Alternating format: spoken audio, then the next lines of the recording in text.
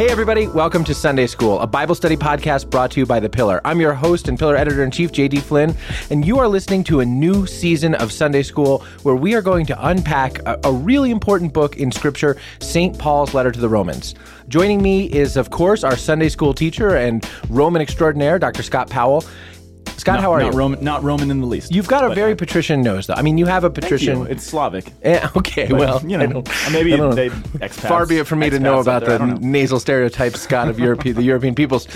But you're also we're recording this episode of Sunday School at the end of the summer, and you're looking very tan, which gives you a sort of Romanesque glow, if you will. It's just because we had to turn off the AC in my office, did. and it's real hot. It is pretty hot. Yeah. But Scott, we are not alone here because I am so excited to announce that in this season of Sunday School, we are adding another member of the class. Another voice in the room, another microphone at the table. Our producer is coming out from behind the mixing board to join us in the studio and in front of the microphone. She's still behind the mixing board. Yes. I'm multitasking. In principle, in theory, she's coming out from behind the mixing board to join us for another season, for this season of Sunday School, Kate Oliveira. And Kate, I'm so excited that you're going to be on this season of Sunday School with us. I'm so excited too. I cannot wait. It's been so fun editing this show and now being on it, being able to talk with you guys. It's going to be great. I'm sure do you yell at us when you're editing and get mad and try to interact? I definitely have reactions. Most of them are laughing and just, so good. it'll be good to add that to the show, I And think. Kate is going to kind of share with me some of the hosting duties of this season of Sunday School, but I think it'll just be fun to have you in. I mean, I've sort of been in class all by myself, so I think it'll be fun to have you in class. Right, exactly. It's been getting awkward. It's like every time Scott's asked me the question, I'm like, so anybody know? Yeah, exactly. Anybody know what it's a real means? sort of Bueller moment. Yes.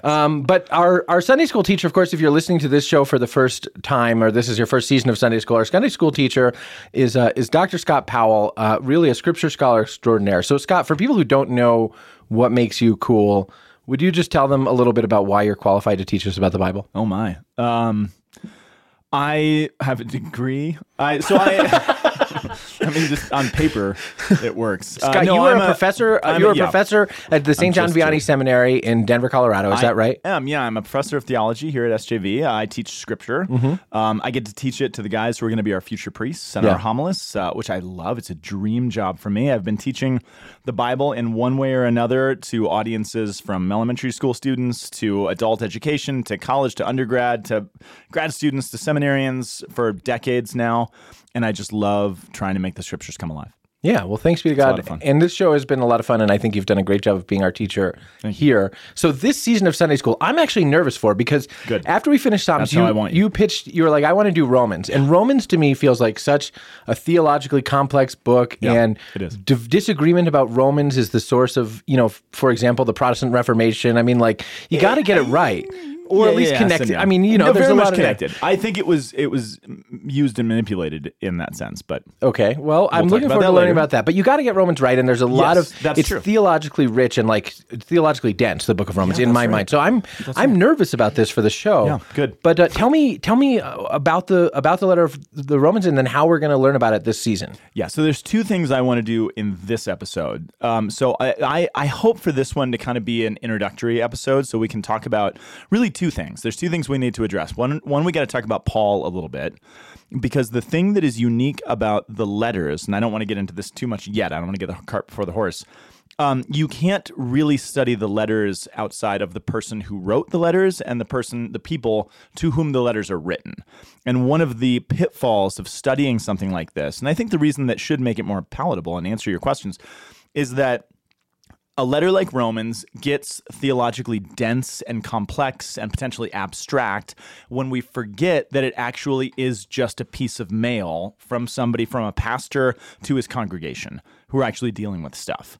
And so we should think about Romans as the pastoral letter to the Romans. That will help us. That's absolutely right. That's exactly what it is, which means on one level, although Romans is theologically complex, which it is, it wasn't written to theologians. This wasn't written to other priests. It was written to Joe Schmoes in the pew, or on the couches, right, in the house churches, to whom this was written. So it's not meant to be high theology. It's meant to be theology to answer some questions that everyday folks are dealing with and struggling with that, ends up being canonized as Scripture because what he says is so important. And yet it contains, so what's super interesting to me about Scripture is that it's written to address particular problems, but through the inspiration of the Holy Spirit, so many of the foundations of our faith are contained that's right. In the book of Romans, and then so much of the magisterium is probably an explication of the book of Romans. Is that fair? Absolutely. So I want to get to that. So I want to talk about the nature. I want to talk about Paul. First, Paul. Because we can't really understand this without understanding the guy who wrote it. A lot of people don't know this, but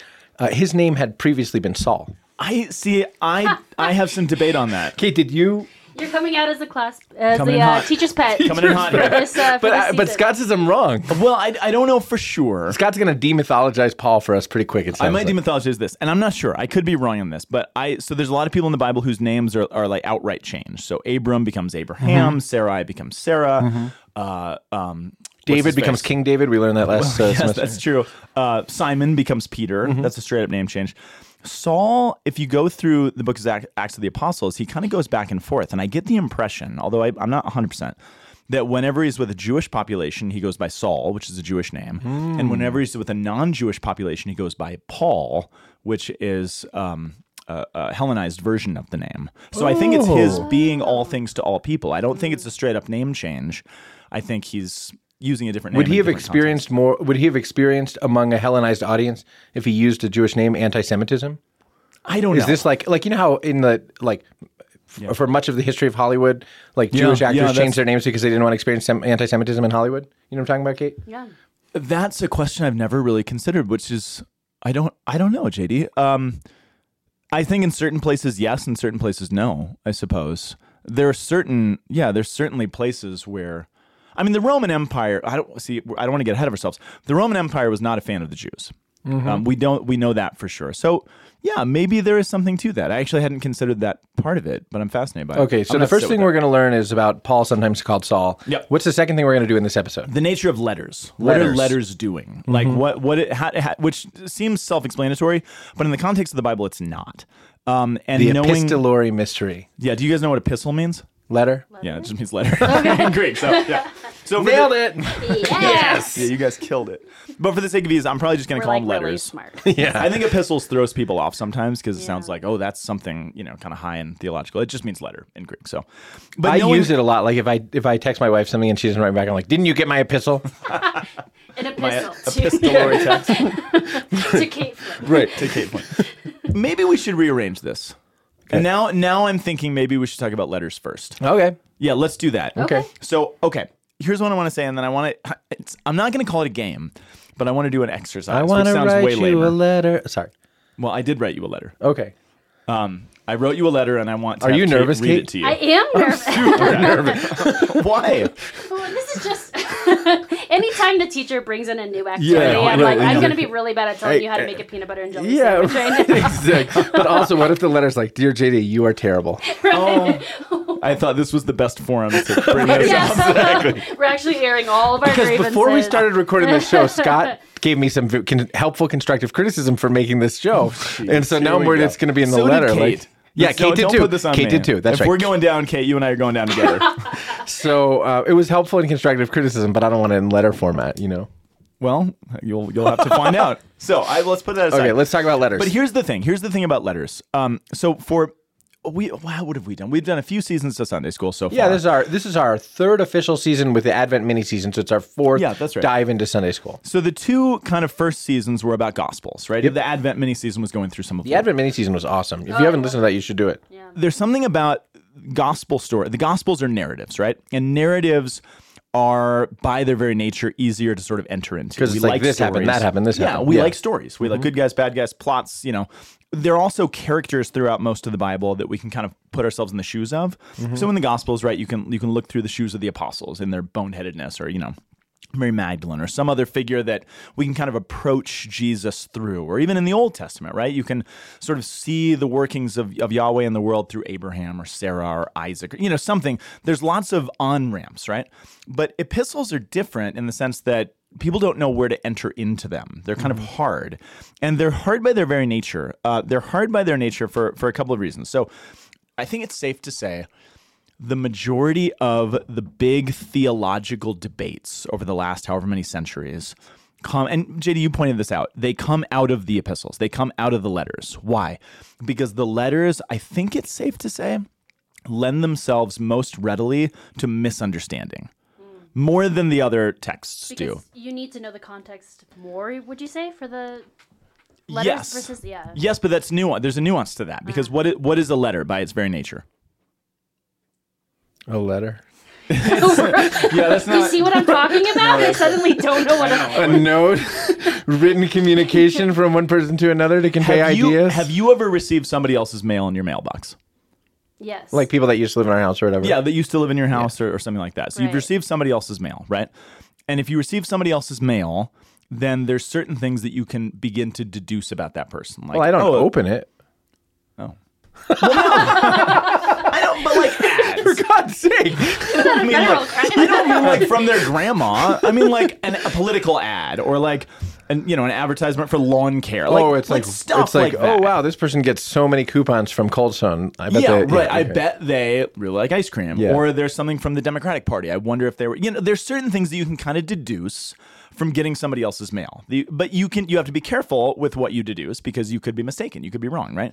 Or if you listen to somebody talking loudly on a cell phone, like in a subway or on a bus or something, right? You can try to deduce what's happening in that conversation, but on a certain level, you're only getting one end of it, right? Yes. So a letter is by definition, a letter to be, I don't mean like a political mailing or like an ad, but for a letter to be a true letter, it's always a conversation between one party and another party.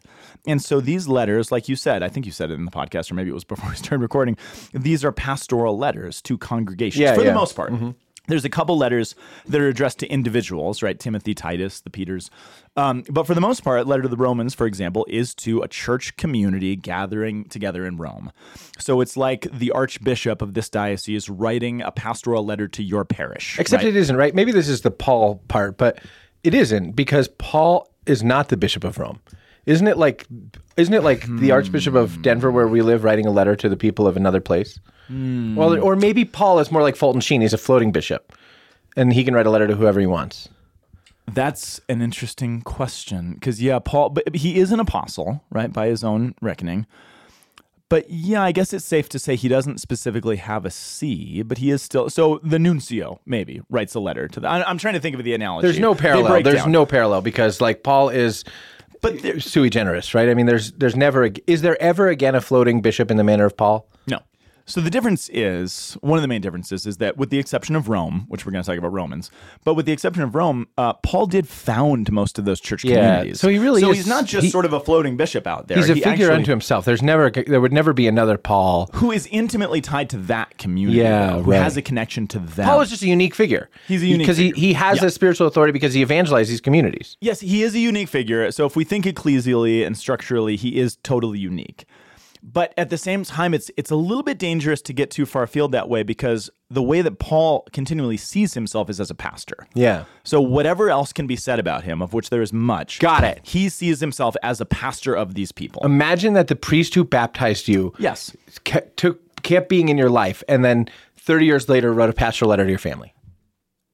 Take it a step further. In Romans... Even though you have a different parish now, you live somewhere else. This isn't the case with Romans, but take it a step further and that pastor who baptized you, who started your parish actually, has now been imprisoned for his proclamation of the gospel. Yeah, right. And he writes a letter back to your parish. Yeah. There's a weight to that. There's a weight to that that's more. Which is significant. Yeah. So again, I say that. Sorry for my tortured No, analogies. I think this is great because what we must do is cease to let these letters be abstractions. Yeah.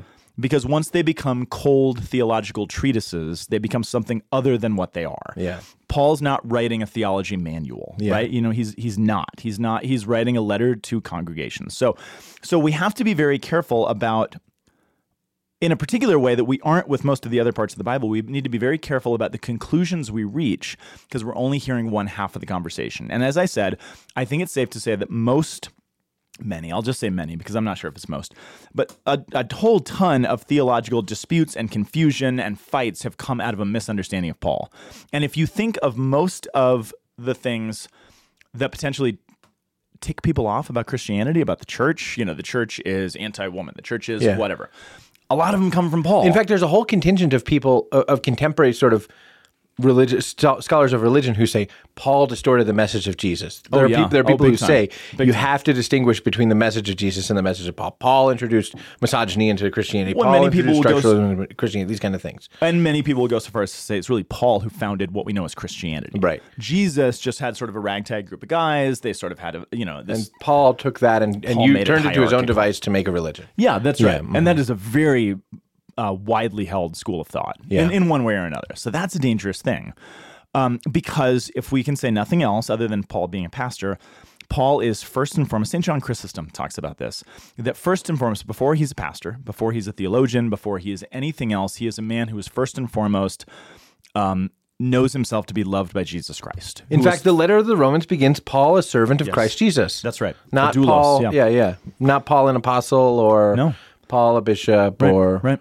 Yeah, and he is the man who's thrown to the ground out of love of Jesus, who changes the course of his life. What does that mean? Oh, on the road to Damascus. On the road to Damascus. Yeah, what did I say? No, you said thrown to the ground. I just didn't know what it meant. I had to think about it. Oh, yeah. There's no horse except in a Caravaggio painting. So I'm trying to demythologize that too. I'm really ruining everybody's imagery here. I knew that because there used to be, in my evangelical days, there was a song. Paul was walking on the road to Damascus. That's true. Did you know that song? No. I don't know the rest of the words. That's enough. Okay, Kate?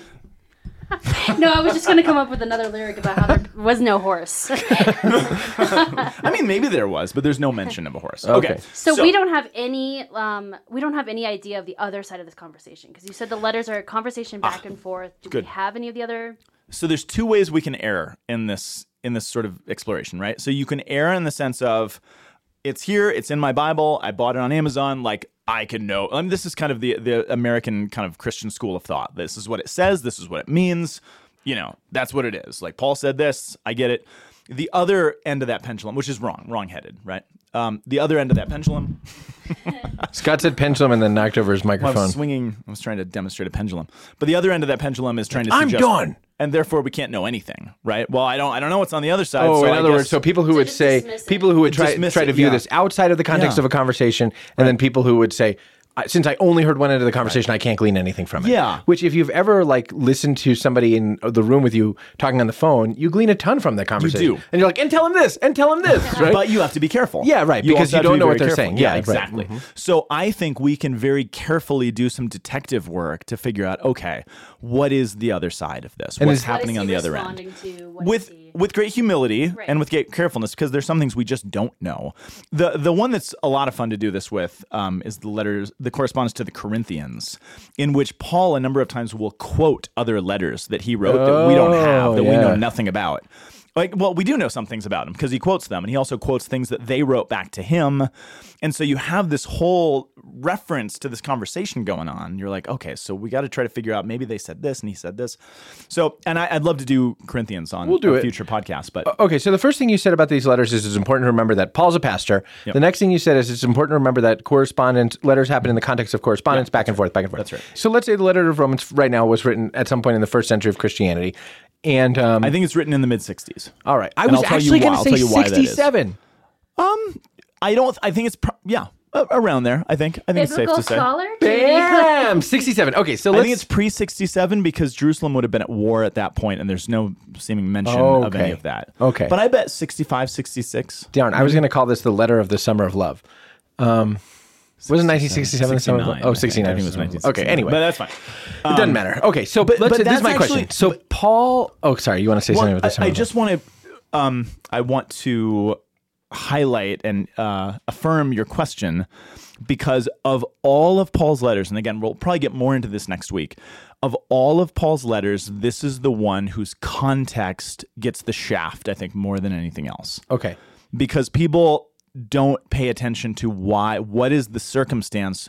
Most of the letters he says, I'm writing because you're a bunch of idiots, or I'm writing because this thing happened, or there's these false teachers and I'm trying to counter them. Most of the time he's explicit about his reason for writing. Romans is a little more nuanced, and you have to put the pieces together. Okay. But it's incredibly important that we understand the context of it, which is not readily apparent. So I happen to know, this will be my first question, but it's a cool preview to my real question. I happen to know that the Gospel of Mark was written to the church in Rome. Correct. When St. Peter was in prison and Mark was his scribe. Correct. I learned that on a little show I like to call Sunday School. Does this precede that? Was that later? Well, let's see if it's, chronologically, it'd be right around the same time. I bet Mark would be slightly after. Yeah, I'm hesitating to say that because I don't know what scholars are going to argue with me. Okay. My knee-jerk reaction, having not had this fresh on my mind, says it's slightly after because, again, this is when Peter is just about to be killed and martyred, which I believe was 67.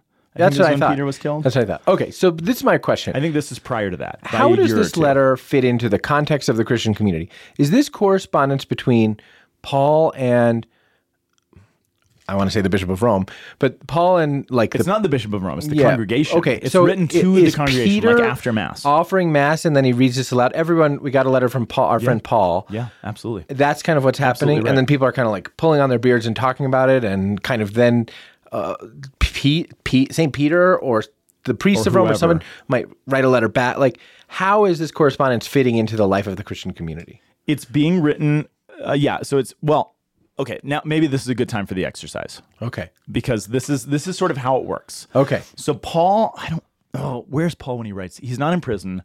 I don't remember where Paul was. It's not one of the prison letters. So he's somewhere free, wandering around, doing his thing. And you're going to tell us next week where he was. Yeah, for sure. Rome is the one church, or there might have been multiple, but Rome was a church that he had not been to yet. Oh, so he hadn't founded it. He had not. That's why I said this one's the exception to that. Oh, okay. They know who he is. But they know who he is because he's freaking Paul. He will be there. This is like if you're a Presbyterian. Okay, this is like if you're a Presbyterian church or an evangelical church and you get a letter from Billy Graham. Yeah. This is a letter from Billy Graham. That's exactly it. That's exactly it. I needed an analogy and I've got it. No, that's a good analogy. Okay. That's a really good analogy. So Billy Graham has not had a crusade in Rome, so to speak. Billy Graham has not had a crusade in Rome, a lot so of these to speak. people have heard of them. But they've heard of him because he's Billy Graham. They know people. Yeah. Many people in the congregation have probably met Paul because he says a bunch of his usual hellos, goodbyes to people. At the end of the letters, he always says, hey, say hello to so-and-so and say hello to this person. So he makes all the connections to prove that he knows these folks. But what would have happened is Paul would have had a scribe. And in many of the letters, he actually names the scribe that's actually helping him write the letter.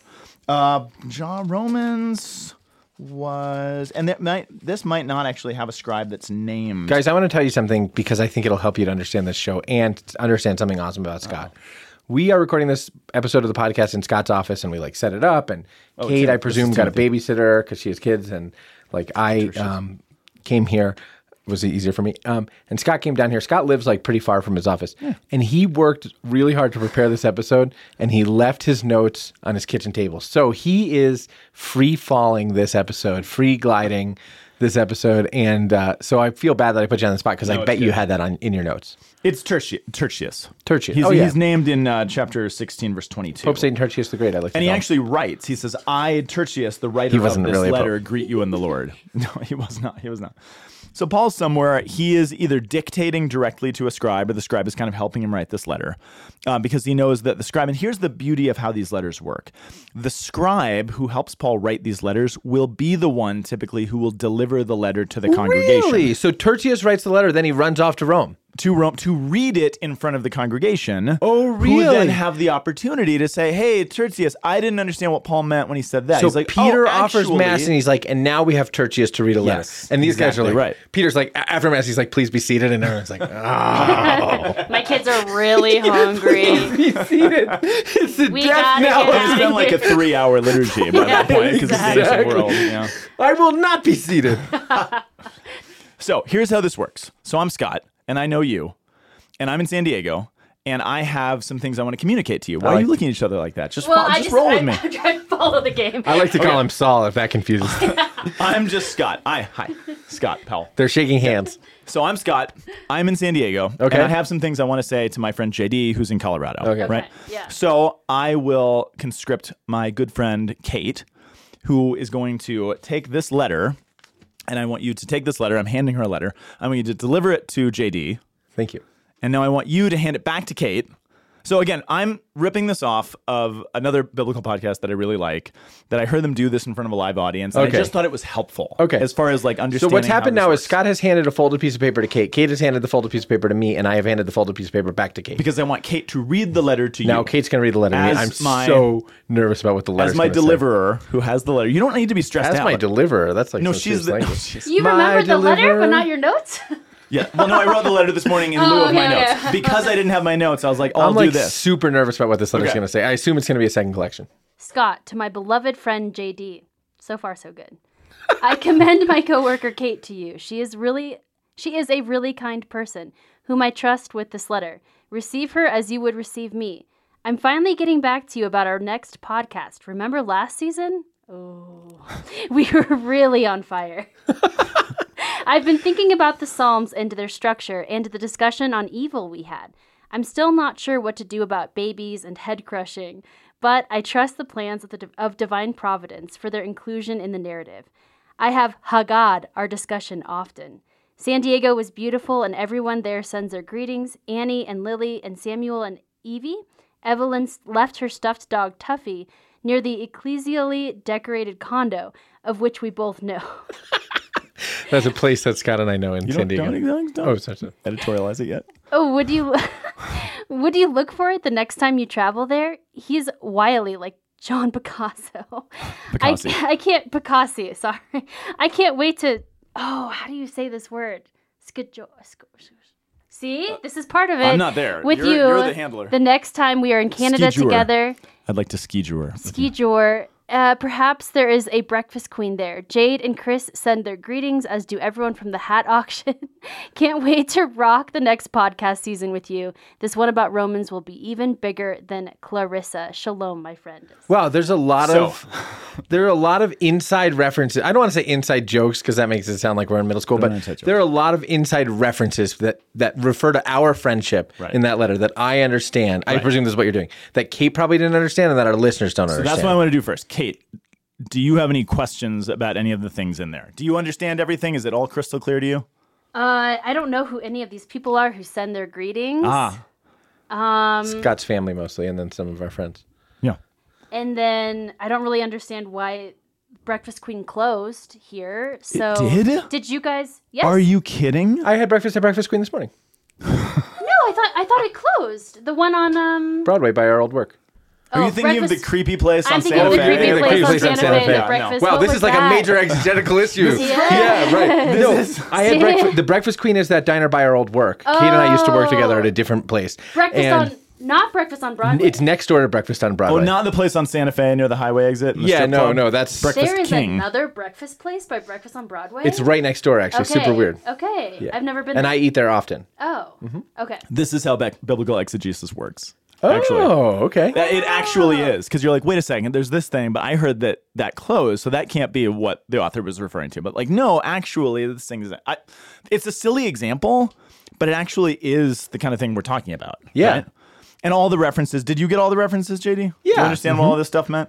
I did. I mean, I do. Yeah. So Scott, for example, referenced Clarissa. And that's because when we first had the idea of this podcast, I really wanted to call it Dr. Powell Explains It All. Right. Oh, because Scott and I are roughly 40, and people who are roughly 40 who live in this country remember a Nickelodeon television show called Clarissa Explains It All, starring Melissa Joan Hart as herself, actually as Clarissa. That's Clarissa. And I thought that Dr. Powell Explains It All would be kind of like a good homage to Clarissa Explains It All. Scott thought it was fine, but he surveyed a bunch of people. He claimed to have surveyed a bunch of people who didn't like it. So I think Dr. Powell Explains It All would have been a good name for the show.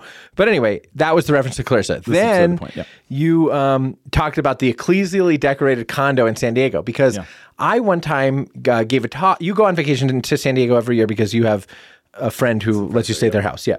I gave a talk in San Diego about a year ago and stayed very close to the place where you stay, but I stayed in a condo that's kind of owned by this like church group, and it was decorated. When I say decorated ecclesially, I don't mean it was like in the Baroque style. I mean, it had a lot of kind of like, it looked like a parish hall in there. It had a lot of kind of like old parishy hall kind of stuff. Yeah.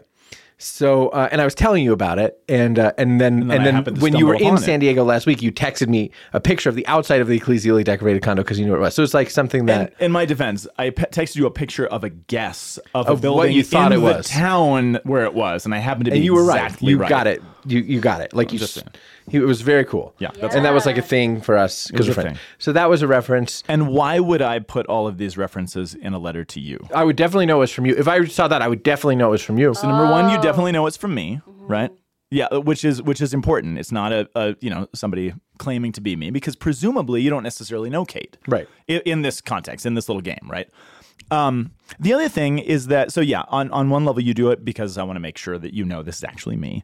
But on another level, I'm writing it because you're my friend and we share some stuff and it's kind of fun to make funny references. And I don't have any necessarily inclination that this is going to be included in the canon of sacred scripture for all of time and all people for all of history. Because divine revelation of Scripture does not work like the Holy Spirit takes over St. Paul, Right. and vis-a-vis his scripture, his scribe Tertius, he says things in a kind of a trance, and Tertius writes them down, and that's the Bible. Divine revelation is manifested in the fully human act of writing, and even I mean, it's a super mystery to me how this works, but like how divine revelation works through the oral tradition which precedes the written down scripture of the Old Testament is like a super cool thing to think about. And in this case, like the Holy Spirit is working through St. Paul to give us something which we know is revealed by God and inerrant and among the sources of revelation, and yet. For Paul, maybe he prayed before he wrote it, but he's just writing a letter. He's writing a letter. Yeah, exactly. I want to write you a letter. Okay, and there's something very beautiful about that because I've had students in the past when I teach Paul saying why, like, if there's so much important theology in these letters, and it just seems a very inefficient on the part of the Holy Spirit to give us all of our theology and our doctrine this way. Why don't you just write a text? Like, give me a textbook. Here's what I need to know. Why did he do it this way? And ultimately, I don't know why the Holy Spirit chose to give us the sacred scriptures this way. I do. Okay. I mean, I have some guesses. Far be it from me to presume. But I do think the mode of the transmission of Scripture, which is both inspired by the Holy Spirit and written by human beings, is an expression, like Scripture is incarnational. Yes. Because that's exactly what I was going to say. Oh, cool. I'm so glad. Not just Scripture, the faith is incarnational. The faith is incarnational. That's why and this the is church, a good way to transmit the faith. And the church is both human and divine because Christ is human and divine. Yeah. And so like our lives together as Christians are this thing which is like we're bound in this supernatural way of our baptism and we become part of the mystical body of Christ. But that's not divorced from our human bonds with one another. Right. In fact, they're tied up together in a really beautiful way. Right. And that's really important, I think, because again, our faith is not given to us in a textbook dropped from heaven. And the early church especially is like not that many Christians. Like, and if you think about like, podcast listeners, like the people in your town who practice the faith, even if they don't get, you kind of like, there becomes this sort of culture of people who practice the faith who you know.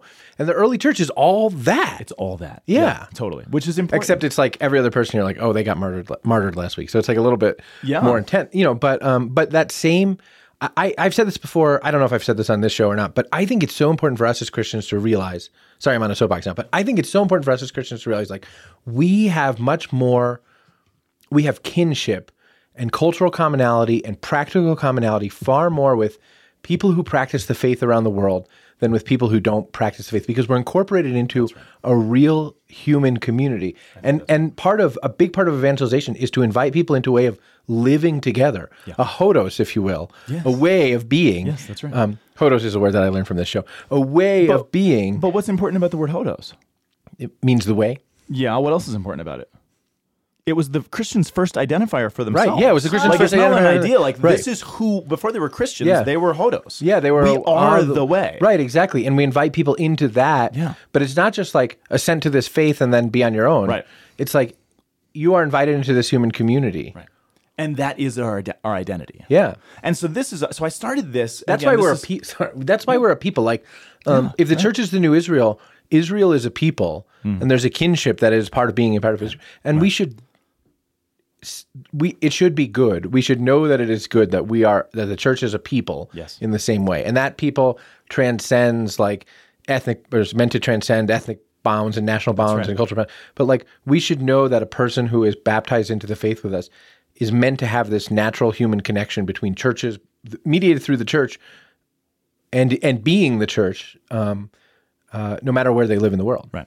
And so we can look back 2,000 years later and say, oh, the Holy Spirit used all of that, all of those things to actually bring about the faith, or to demonstrate or preserve or pass on the faith through conversations of people who had no idea that their words were going to be immortalized, you know, in the sacred scripture, because they're just saying, hey, say hi to so-and-so. Yeah. Oh, but like you said, that so-and-so next week is going to be martyred. Yeah. And that's actually really important because if this was the first century, this letter, half of those names that you read probably would have been martyred by now. Yeah. Which again, that takes it out of like, oh, this is just somebody I know. Well, it's like we have this great Nigerian correspondent at the Pillar, Father Justine.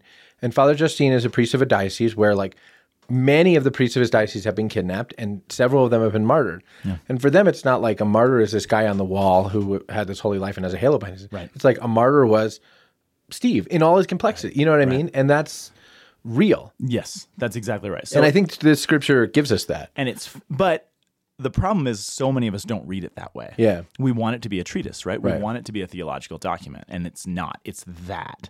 So I wanted to start there, and maybe this has been too long of an intro, but I wanted to start there because I think that's really important. And if we miss that, we're not going to get Romans. And maybe we can pull out some interesting Christology out of it, but we're not going to get what Paul's actually doing. Okay, so we have about 20 minutes left in this show, so let's do two things. Talk about Paul, and then tell us what we're going to study for the rest of the semester. Okay, so here's what we need to know about Paul. I want to say a word. Actually, before we get that, I want to say something Peter says. Because Peter, as a pastor... Pope St. Peter the Great, first bishop of Rome. Pope St. Peter the Great. Do you know what Peter says about Paul? About his letters? He says something specifically about his letters, which I find Please be wonderful. seated. So So I'm going to read a passage from 2 Peter chapter 3, which was presumably, we're not 100% sure, presumably written to the congregation in Rome, of where Peter was pastor, right? It says, so I'm in 2 Peter 3, I'm in middle of verse 15. Like what page? 17. 2 Peter 3, Chapter 15. 3. Verse 15. So also our beloved brother Paul wrote to you, presumably you Romans, presumably this letter that we're talking about, according to the wisdom which was given to him, speaking of this as he does in all of his letters. So it's one of the first places the church identifies Paul's letters, as epistles that will be canonized.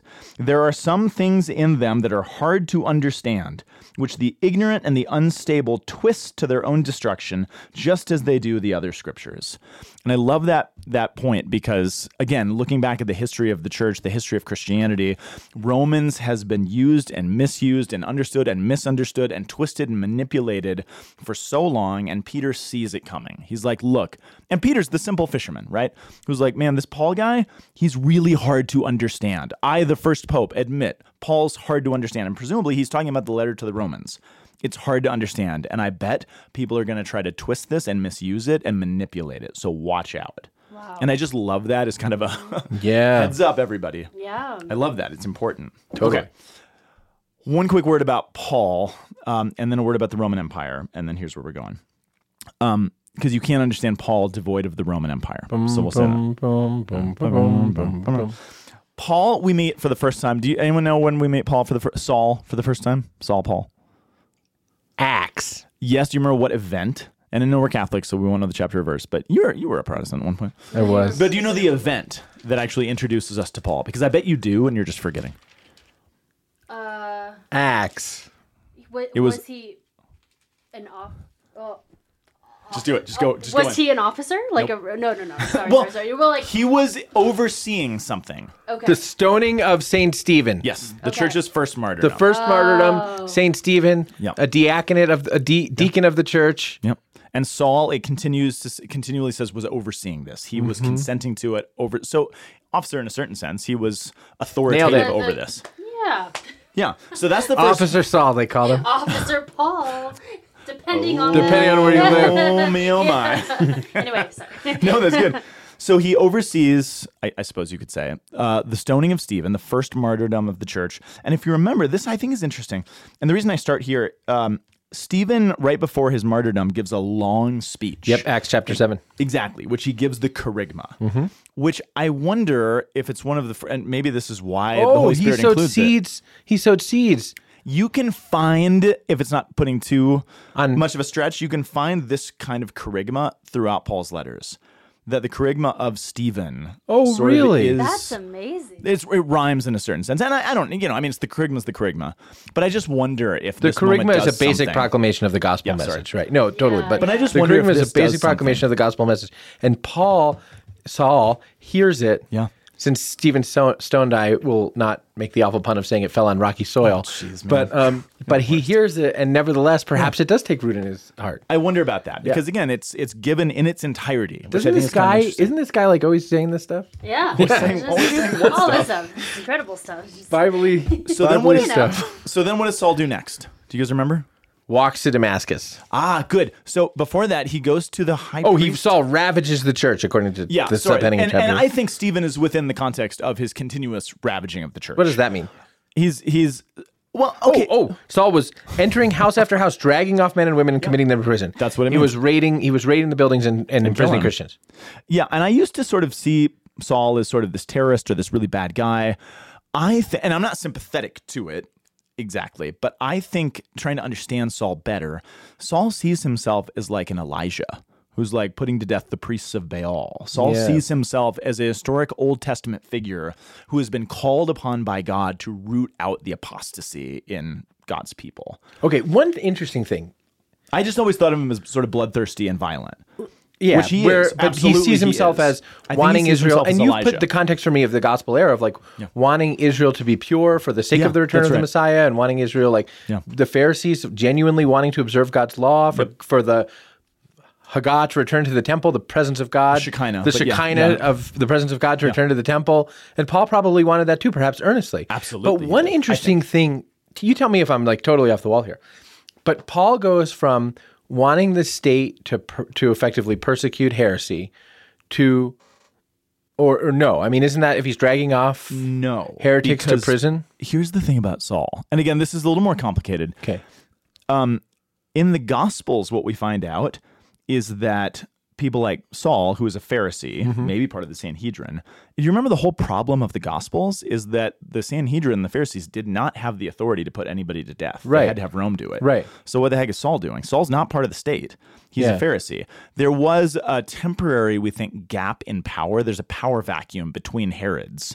And I think he's grabbing at this opportunity for the people of God, the religious community, to step in where the state has no authority and do exactly what was not legal in a sitting. Oh, but in not a time of turning a over sitting those king. early Christians to Rome in the same way that Jesus. No, just he's saying this is us. This is claiming upon a right, us. claiming a sort of divine Again, right. he's of Israel to Elijah. do this. Elijah's the greatest example because Elijah goes against the evil pagan king and says, no, it's our authority. Yahweh alone has the authority to do this. So Saul's not turning anything over to the state. He's saying we and we alone have the authority to put these people to death, and we must because of who they are. Does that make sense? It does.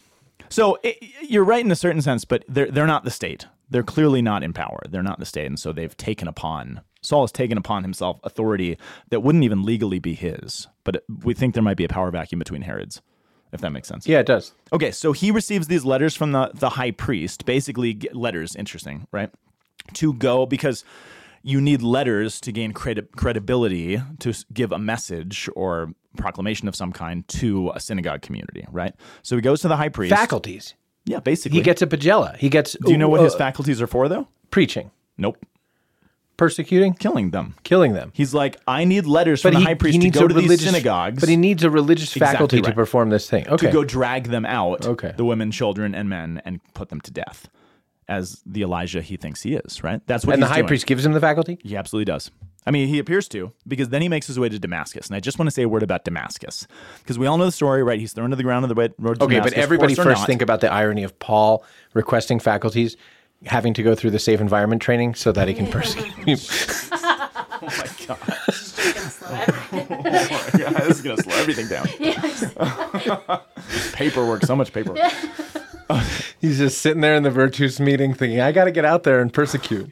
Does anybody know why he goes to Damascus? Actually, Acts chapter 9 says, but Saul, still breathing threats and murder against the disciples of the Lord, went to the high priest and asked him for letters to the synagogues at Damascus. By the way, notice it says synagogues at Damascus.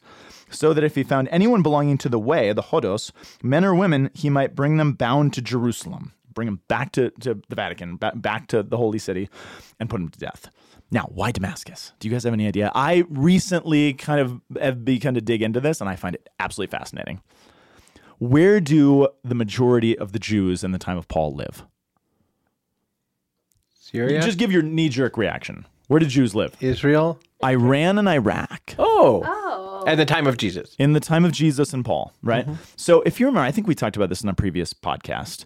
So there's obviously lots of Jews in Jerusalem. Oh, and in because of the Judea. captivity. Yes. Oh, some Jews came back from the Babylonian captivity, but And a lot of Jews tons didn't did come not. back. So there are two sort of centers of Jewish population and thought. There's the Jerusalem center, Yeah. and there is the former Babylon, currently Persian center, right? Iran, Iraq. Yeah. So there's a huge population out there. There's a huge population in Jerusalem and Judea. Smack in the middle is Damascus. Oh, okay. Damascus is the in-between. It's the doorway Okay. of one to the other, right? And so, and notice that there are multiple synagogues in Damascus because it's really important. Oh, so it's a place where Eastern Judaism with a kind of Eastern flavor and Israel Judaism with a kind of Israel flavor sort of Kind of meet. Okay. And it's the key to trade because they trade with each other because Okay. you'd want to trade with your fellow Jew, right? Yeah. So it's economically important, it's culturally important, Okay. it's geographically important. And I think Saul is thinking to himself, man, I better stop Christianity before it takes root. if they get to Damascus, Yeah. then it's going to explode and it's going to evangelize the whole world. Okay. If it gets there out that front door, then this infection is going to become a pandemic. So he's like, I have to get to Damascus because if they're infected, then it's going to ruin everything. Yeah. Which is ironic, of course, because what he's trying to do is stop the spread of the gospel and of the way to the rest of the Mediterranean world. But that's super interesting because then wouldn't you think if that were true, which I think it is, Paul would just stay in Damascus to preach Christianity after does. he became... For a long time until they get rid of him. Remember, they kick him out. They're like, Paul, you're too hot to handle. Like, I did not remember that. Kate, did you remember that? I did not remember that. Yeah, no, he's got to go. They kick him out. I think he was only headed there that one time. Me too. He was, and then they take him in. Then he for fell a off little the while. horse. Yeah. Yeah. He's blinded, and I think it's Ananias, right? Who talk about a person with guts in the church. By the way, knows exactly who Saul is, knows exactly that he's come to put them to death, and the Holy Spirit says, "Hey, go find this guy Saul, who is going to kill you, and I want you to get him and bring him in and care for him." Yeah. And Ananias is like, okay. Presumably, that this Yeah. guy's going to kill me. I'm going to care for him. I'm going to do what the Lord asks, and I will be a martyr. And that's just how it's going to work. Wow. But there's some profound courage there. And so he's housed there in Damascus for a while, but then they have to get rid of him and he goes somewhere else. And then he'll spend about 10 years basically praying and thinking and reflecting before he gets back on mission and See, starts that's writing the letters. part. I think Paul's novitiate, so to speak, Paul's hermitage period is so important for Christians today to think about. Not that we shouldn't preach the gospel this is until we super have. important. No, I'm not saying we shouldn't preach the gospel until we spend 10 years as a hermit, but I do think prayer precedes apostolic activity. Fruitful apostolic activity is preceded by prayer. Absolutely. And not just dear Lord, help us make a good podcast today, but a rich interior life. Yeah, absolutely right. Paul, you don't spend 10 years, I don't think, in studying prayer without becoming a mystic. So I think it's probably plausible to say that Paul the missionary, in a hermitage, effectively, that Paul the missionary is first Paul the mystic. And again, I'm not saying we should not think that we should do evangelical activity There's until something to taking a breath and saying, Right. hold on, let me maybe pray on this and think about what I'm called to say. And moreover, if living any kind of Christian life, I have to have a real actual. I can't skip over the part where I have a prayer life. Yes. Yeah, I have to, right. even if that means I have to go to my confessor and say I don't know how to pray even a little bit. Yeah. And I think that's a lot of people are afraid to do that. Just say I don't know how to pray. Absolutely. Totally. But it takes some humility to say I practice the faith and I don't know how to pray. But I think it's probably true for a lot of people. I know there have been points where it's true for me. And Paul is a good reminder. If we want to have a fruitful Christian life, of course it has to start with an interior life. Do you know where he goes? So he spends some time in Damascus. He goes back to Tarsus for a little while. And then do you know where he spends the majority of this sort of novitiate time? Do you guys remember? It's really important, but again, if you don't sort of have the eyes of the Jew, you might miss it. So it says he goes to Arabia. I think this is not in Acts, I think it's in Galatians. But he goes to Arabia for a long, long time. And I think the reason he goes there, I think Saul's going back to Sinai. Where is Sinai?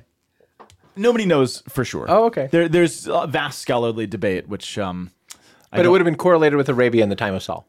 Yes, I think that much is safe to say, because I think what Saul is doing is saying, I need to go back to the beginning. I need to go back to the foundations of this whole thing and re-understand. So he goes back to the place where God initially gave his law. Where did God give his word? Okay, I'm going back there, and I'm just going to sit there and stay there. There's something really beautiful about even just mentally when we come to crises in our faith of going back to Yeah. foundational moments, whether Yeah. it's Right. mentally Yeah, or absolutely. physically. I'm going to go back to that place where things made sense. Yeah. And I'm going to start again there. And then, Kate, do you remember that time when Paul was in Arabia and he found that scarab and it made the Cave of Wonders? Yeah. Yeah, that I was remember pretty- that. That was pretty cool. Oh my gosh. Well done. So I just want us to know Paul a little bit Yeah, I before we think go that's- in here. Paul is a man who lived in 3 worlds, which are really important to just kind of keep in the back of our heads through this whole thing. He was Rome, Israel. Israel. And the other one's obvious, although it didn't come about until a little bit later. Christianity. Christianity. Oh. Right? Yes. Christianity. No, it was Yeah.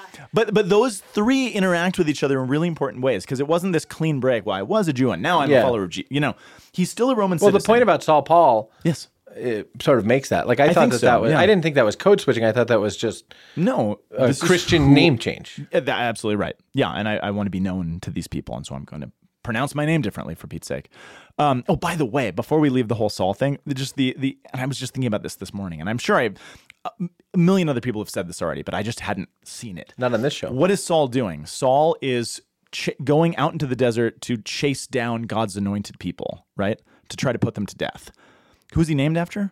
King Saul Who did what? chased down God's David. anointed in the wilderness Yeah. to try to put him to death. Which is I just hadn't thought about that until today. And I was like, that's kind of cool. And then God flips the whole thing upside down. Yeah. So he lives as a Roman citizen, which is Yeah. a big deal. Rome is a big deal. And really, Why was he a Roman citizen? probably because his parents were.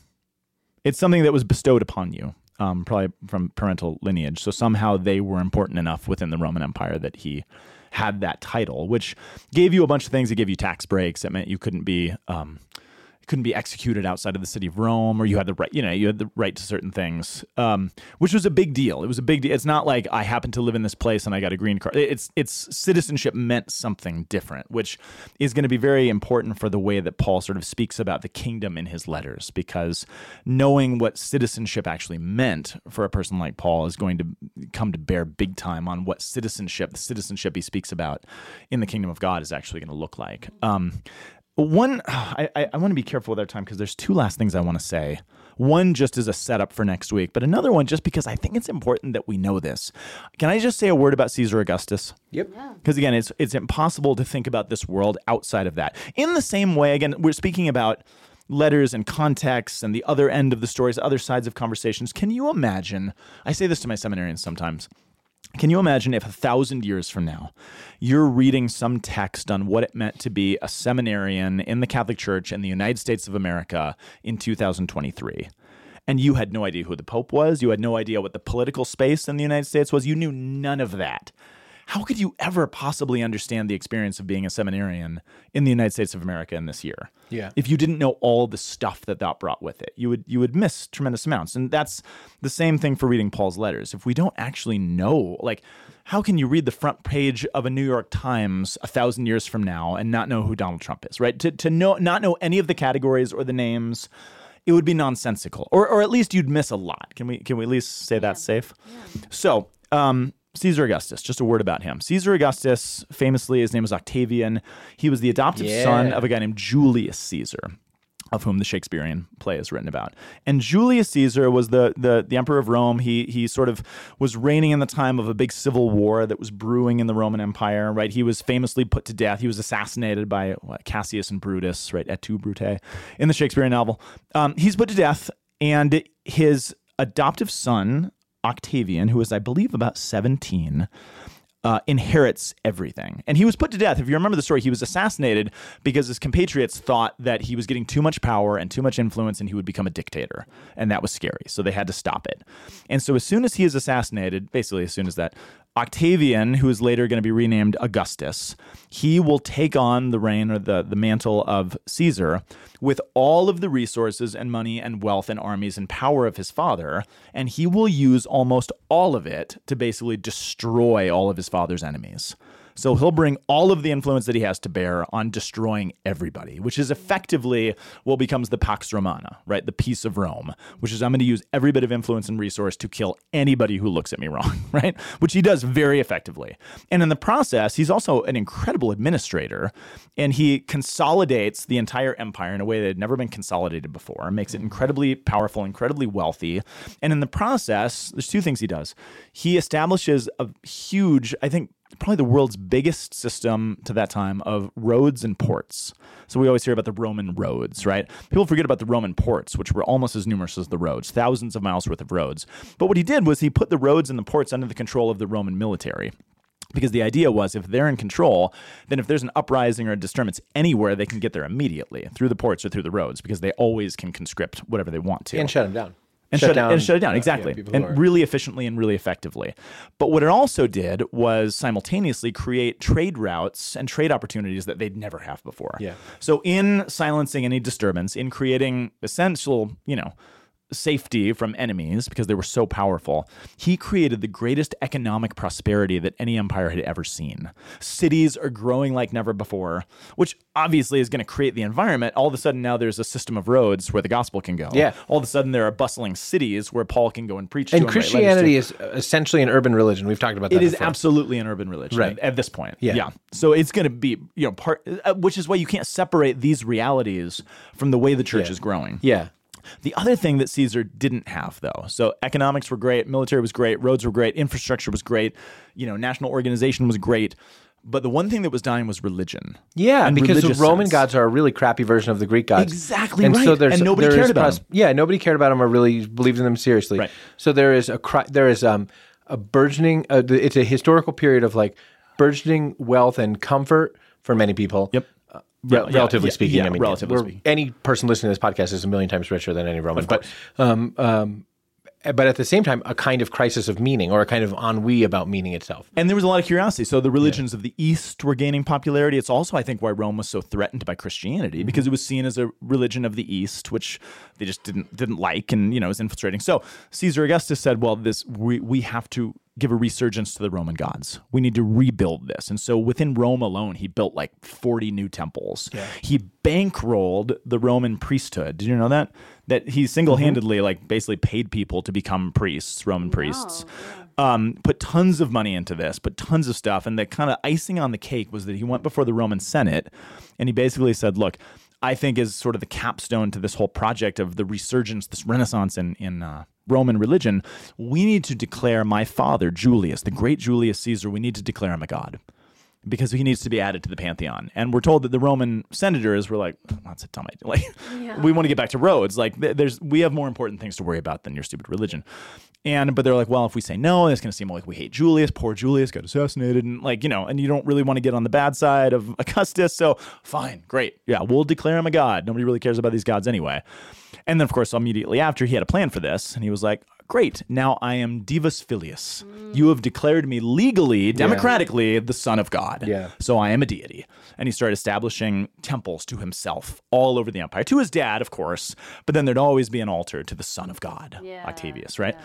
This is the context in which the Gospels are actually being presented. There's a scene in the Gospels where Jesus, it's in the Gospel of Matthew, it's in all three synoptics, where Jesus takes his disciples to Caesarea Philippi, which was an old city that was recast in honor of Caesar, right? Caesar's Philippi, where there used to be this old defunct pagan temple, which one of the Herods, I think it was Herod the Great, recast as a temple, basically renovated and renamed it into a temple to Julius Caesar and his son, Octavian, which is not on the way to anything. It's not a suburb of anything. It's out in, because he didn't want the Jews to notice that he was doing this. Yeah. So Jesus takes his apostles out there in the middle of nowhere, this temple built, hewn into a rock. And that's where he famously says, who do people say the Son of Man is? And they're like, well, some people say you're Elijah, and some people say you're a prophet, blah, blah, blah. And he says, who do you say that I am? And it's only Peter, right, who is still named Simon at that point, who says what? You are the Son of God. You are the Christos. There's a nuance to this that we miss if we don't know the culture. You are the Christos. Christ, of course, the title of Christ is reserved for one man and one man alone. The Anointed. The Messiah. Caesar Augustus. Caesar Augustus is the Christos? Yeah. It just means the anointed one, the king. And he made it elite. I mean, anybody else dares to call themselves a Christos? he's going to put him to death immediately because that's treason. He and he alone is the Christos, right? The Jews were hoping for a figure who would come and save them. But Christos wasn't figuring into You that. weren't allowed to say it. Well, you Yeah. just weren't allowed to say it. Yeah. You couldn't say something like that. So Peter saying that automatically would have gotten him put to death. So it's Especially in courageous thing to Caesarea say. Philippi. Well, but that's not all he says. He Yeah. says, you are the Christ. The what? You missed a nuance. And you both answered it, but you missed one word. Anoint, no. Son You of are God. the Christ, the Son of the Father. Father. living God. Which sounds... Oh, we're so bad. No, you're good. Is the got answer there. Jesus? Well, yes. Pope Saint Jesus. Yeah, no, it was good. Did you catch the nuance, Son of the though? living God. Yeah, he calls Why is himself that important? Because Dead God. because his father is dead. Because they're standing literally in the shadow of a temple built for to the son of a dead God. Yeah. Mhm. Which, again, for maybe it's just a throwaway No, line, it's but for awesome. Peter to not realize what he's saying. Yeah. Because For there's sure. only one thing in Caesarea Philippi, and it's a giant temple Yeah. built in honor of the son of a dead God. Yes. Right. And in response, Jesus says to Peter, or to Simon, rather. Blessed are you, Simon Bar-Jonah. Yeah. Flesh and blood hasn't revealed this, blah, blah, blah. And then he says the big declaration. And you are Peter, and upon this rock I shall build my church. And what are they standing in the shadow the of? big rock a upon giant right. rock Yeah. that has hewn into it a temple built to the son of a dead God. You So know, the I whole forgot scene is that I recast. learned about that in the Gospel of Mark podcast. Oh, did we talk It about that? sounded Yeah. Okay. very familiar. Yeah, I know. But we're putting it in a different context. We're putting it in a different context Yeah. because Paul's whole project, in a certain sense, is undermining the Roman narrative.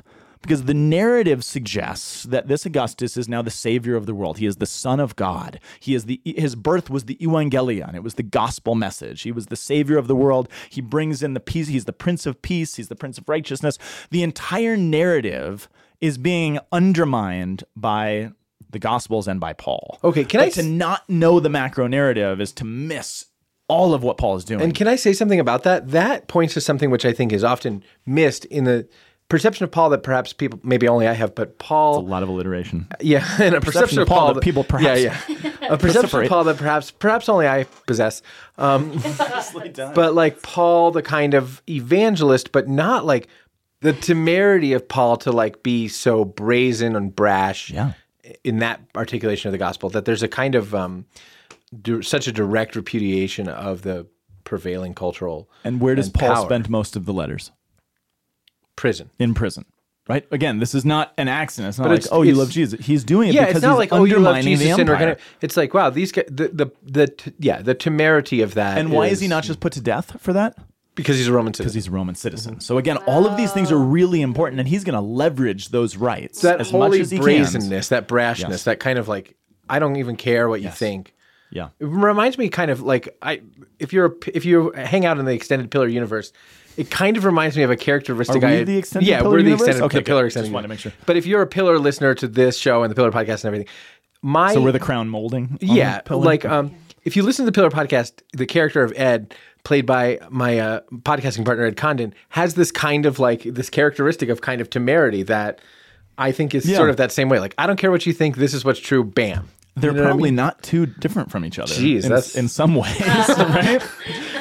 He's going to get such a big head when he hears that. Well, Paul had a pretty big head, if you remember. That's He's true. pulling out his resume at every stop yeah, that's right. to show Yeah, what a that's great true. Jew he was. That's true. Because again, it's not purely out of big-headedness. He saw himself as Elijah, and he's like, Yeah. this is in direct continuity with who I know I am already called to be. Do you think Paul grappled with his hubris? Like, do you think he can? I mean, it was somewhat anachronistic to say this. Yes. But do you think he confessed it, so to speak? Oh, yes, because of the letter of 2 Corinthians. I think that's the one That's where... the thorn in his side? No. Okay, because everybody thinks that. I don't think that's the thorn in his side. I don't know what the thorn in his side is. But the 2 Corinthians is the one that Paul grapples with his own identity and why his life is horrible and why everything bad happens to him, which is being used by the Corinthians as an accusation as to why he's not a legitimate apostle. But again, it's a letter in which he lays very bare his heart and says, man, things are really, really hard. And in humility, I'm asking God why this is. So I do think he grapples with it at some point, but I'm not sure. Next week or next time, Next time I want to start at the end of the book of Letter to the Romans. of the letter to the Romans, because part of the of all of the difficulties of all the letters, of finding the other side of the conversation and trying to decipher that, Romans might be the most difficult, partially because it's the longest one. Just by text, it's the longest of the letters. By the way, in your New Testaments, that's the way that the letters are organized. They're not chronological. They're literally organized in your New Testaments by length. So the longest one is first, which is Romans, and then they go shorter and shorter and shorter. That's how the New Testaments look, which I thought would surprise you, but you obviously know because you're giving me that. I wrote my undergrad thesis on the development of the canon of the New Testament. So that's why you're giving me that side. No, I was just looking at you. Yeah, so because it's so long, though, it's been called the Mount Everest of Scripture studies because it's just massive. Yeah. But it's also the easiest one to get lost. And what usually gets lost, like I said earlier, is the why. Okay, Paul, you're saying all these amazing theologically insightful things, but why are you saying them? Like, what prompted you? He's answering questions, but if you don't know the questions that he's answering, you're going to miss it. And he tells us the questions at the end? He gives the practical so whats at the end. Cool. So here's what I'll leave you with. And again, we'll look at that next time. I want to start there. And then we'll move into chapter 1 where he sets out to create his argument, right? But here's what we need to know about the letter to the Romans. I think, like I said, it's written probably 65, 66, somewhere around there, but the dating is really important. Something happens in the year 49 and the year 54, which I think are crucial to understanding this letter. So in the year 49, Caesar Augustus is gone, and there's another emperor named Claudius who's reigning in Rome. And Claudius, there's right, I'm actually going to read it to you. There's a book called The Lives of the Caesars, which the Roman author named Suetonius. It's just a Roman historian. He writes that since the Jews constantly made disturbances at the instigation of someone named Chrestus, he expelled them all from Rome. Claudius did? Yeah. So Suetonius writes that because Caesar Claudius got so fed up with the Jews fighting over some dude named Chrestus, which is his garbled Latin, probably version of Christ. Because he's just listening in. But why wouldn't he know about Christ because Christos is so important to Caesar? Either he's mishearing, I don't know. Okay. I'm not sure. But either way, what it turns out is the Jews are constantly fighting. Because remember, Jew is seen as an ethnic designation, group. He means, not a religious right, one. So the Jews are fighting over someone named Chrestus, according to Suetonius. Which is to say, those Jewish people who have come to Christianity and those who have not. Yeah, perhaps. Yeah, sure. okay. I think that's right. Because some are probably saying he's the Messiah, some are saying he's not. Again, or Rome's maybe a big city. the Jewish Christians are just having fights about liturgy. I mean, that seems reasonable. There's probably a lot of stuff. But imagine theological fights that get so widespread, presumably so violent and so explicit, that the political leader needs to actually squelch it and legally kick you out of the city.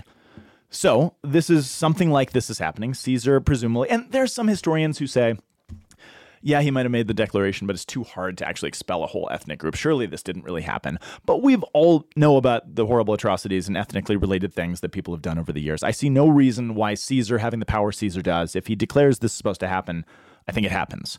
So the Jews, by the way, remember in Acts of the Apostles when that couple, Priscilla and Aquila, they stay with Paul, right? Don't they? Paul stays with them. Paul stays with them. Do you know why they're there, though? Because they were kicked out of Rome? By Claudius. It literally says in Acts, because Claudius had kicked out all the Jews from Rome. So they're staying there. So they're expelled from Rome, which means, well, and then the other year is 54. So 5-6 years later, the Emperor Nero, new emperor, Caesar Nero lets them all back in. Because before Nero turned super bloodthirsty, he wanted everyone to like him. So he's like, I'll let them come back home. So there's about 6 years where what happens? So, I mean, the church, for its earliest years and decades, is a Jewish reality. It's Jewish people who recognize their Messiah has come. Remember, for the first 7 chapters of Acts of the Apostles, they had no interest in leaving Jerusalem and Judea. Mm-hmm. They don't spread the gospel until they're kicked out. Yeah. And then they're like, I guess we can tell the Gentiles too. Like, there's no inclination that this is meant to be evangelized until they're forced to do it.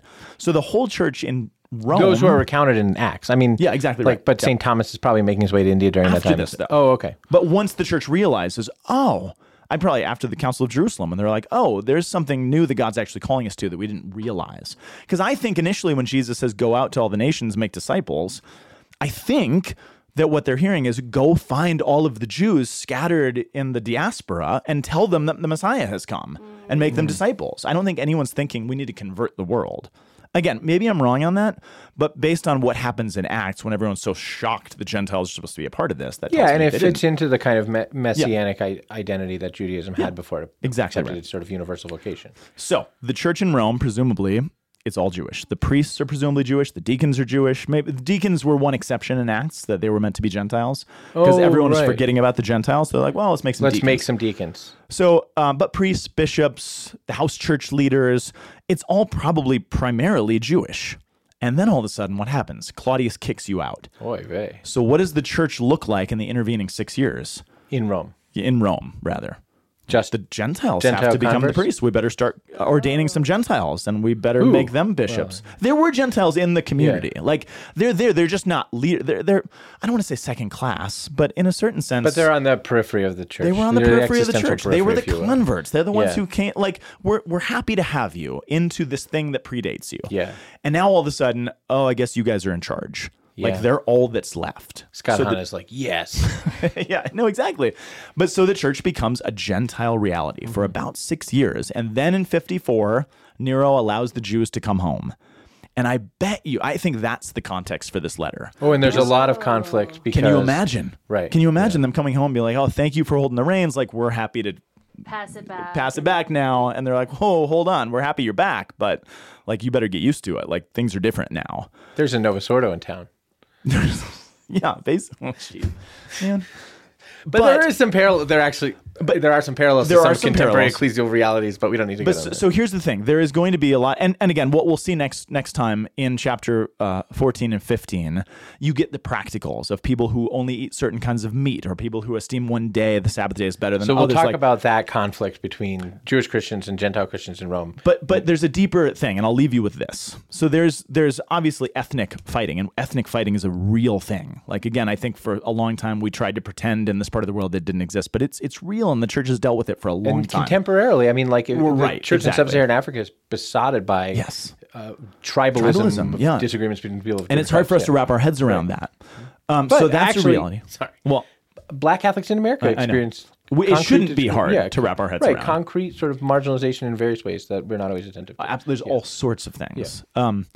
Parishes that don't like, well, I don't like that there's this one mass that's in another language. Like, there's lots of stuff. Yeah.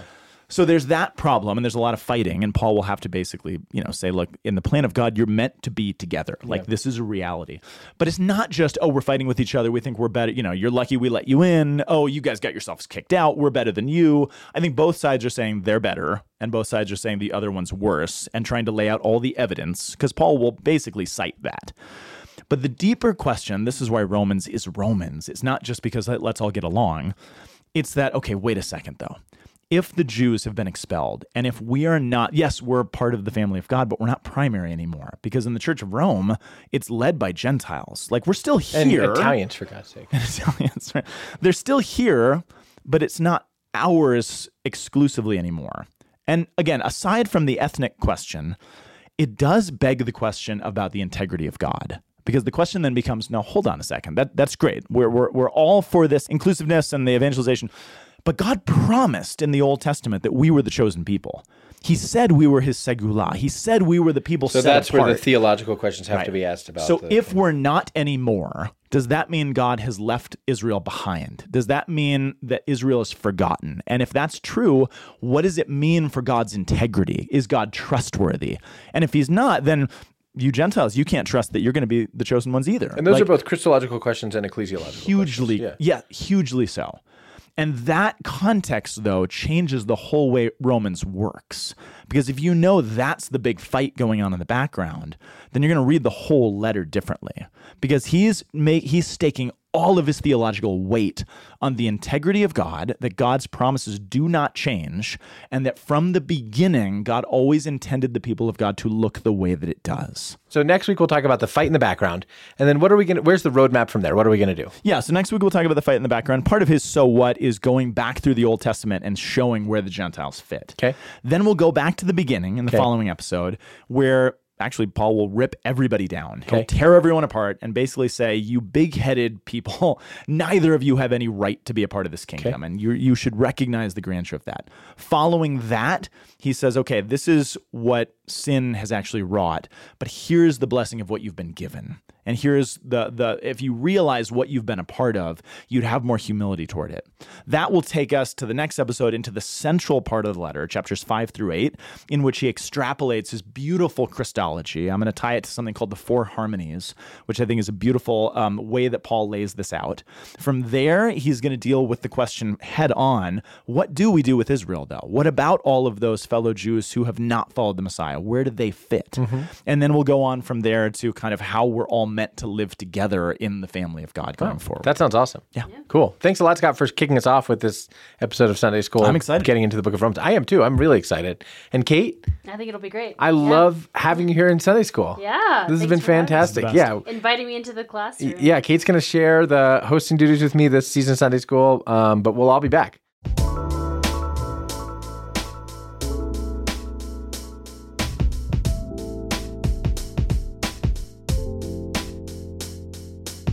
Sunday School is brought to you by Pillar Media and Ed and JD Production. Our executive producer is Kate Oliveira, who is also my co-host. I'm JD Flynn, and our Sunday School teacher, the patrician himself, Scott Powell. Doesn't look Roman, I don't know, patrician.